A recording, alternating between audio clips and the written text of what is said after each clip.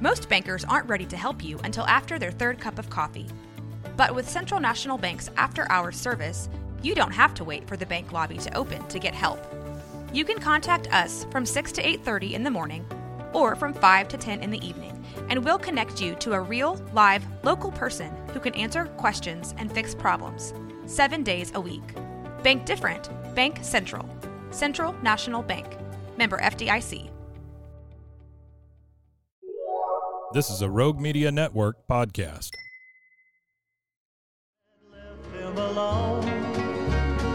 The Waco History Podcast is sponsored by Brotherwell Brewery on historic Bridge Street in Waco.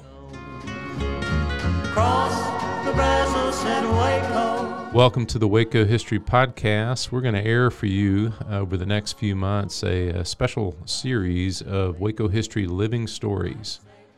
These were segments that were originally aired on KWBU here in Waco. They were produced by the Institute for Oral History editor, Michelle Holland, and narrated by two fabulous narrators, Louis Maze and Kim Patterson.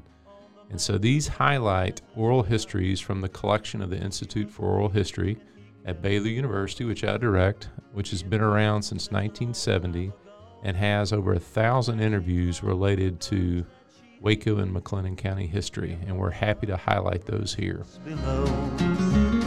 Cross the Brazos at Waco, ride hard and I'll make it by dawn. In some of our oldest oral history interviews that we have at the Institute for Oral History, they talk about the experience of the 1918 Spanish flu. Let's listen in as folks recount the impact of that on their families and communities. Then the night came alive with gunfire. He knew that at last it'd been found. This is Living Stories featuring voices from the collections of the Baylor University Institute for Oral History. I'm Kim Patterson. When the Great War came to an end in late 1918, a cloud hung over the jubilation. The world was suffering the worst pandemic in history. From 1918 to 1919, the Spanish flu killed more people than the fighting did in World War I and infected more than a quarter of all Americans. Educator Wilma Bunton describes the flu striking her family in the Houston area. And I remember my older brother Louis was the only one who didn't get sick. So he'd try to fix something for us for breakfast, or he'd try to fix something for supper. None of us were interested whatsoever. They didn't have a doctor there, so you just had to do what you thought you could, and they knew to drink fruit juices and rest.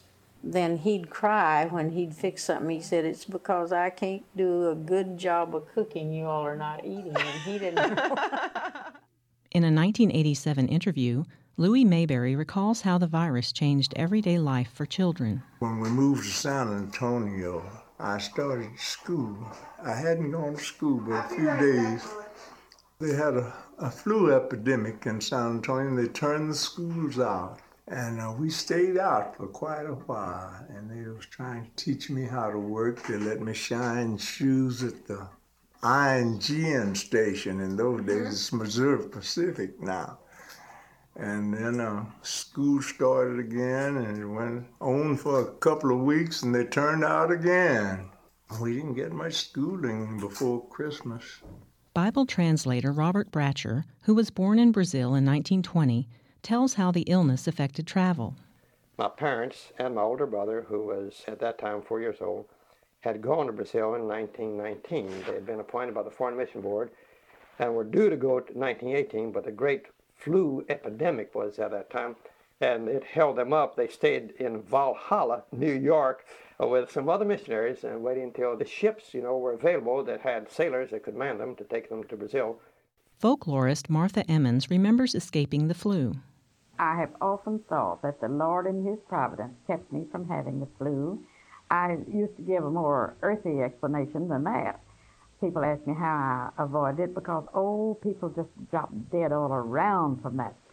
But I was so needed, I thought. I had my father with me, and I was teaching at Maypearl, Texas.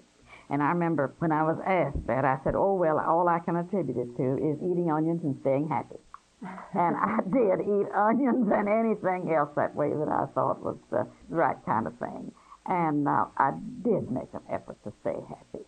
But I've often just thought it must have been a providential stroke, because I don't know what could have happened if I had had to have the flu right there with my father, an invalid, and with me, and we were in that little apartment there, and it would have been awful for him to have taken the flu. From me, don't speak.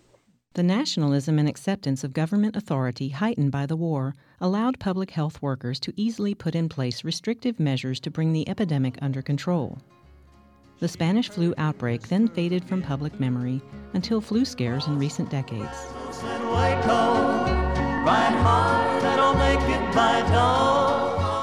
Thanks for listening to the Waco History Podcast. Like what you heard? Subscribe, rate, and review our show on iTunes so we can reach more listeners.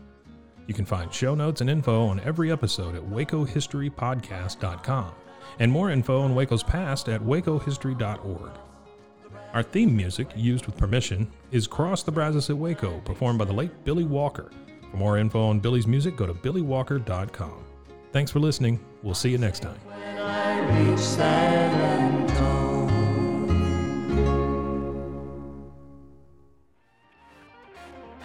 This has been a Rogue Media Network production.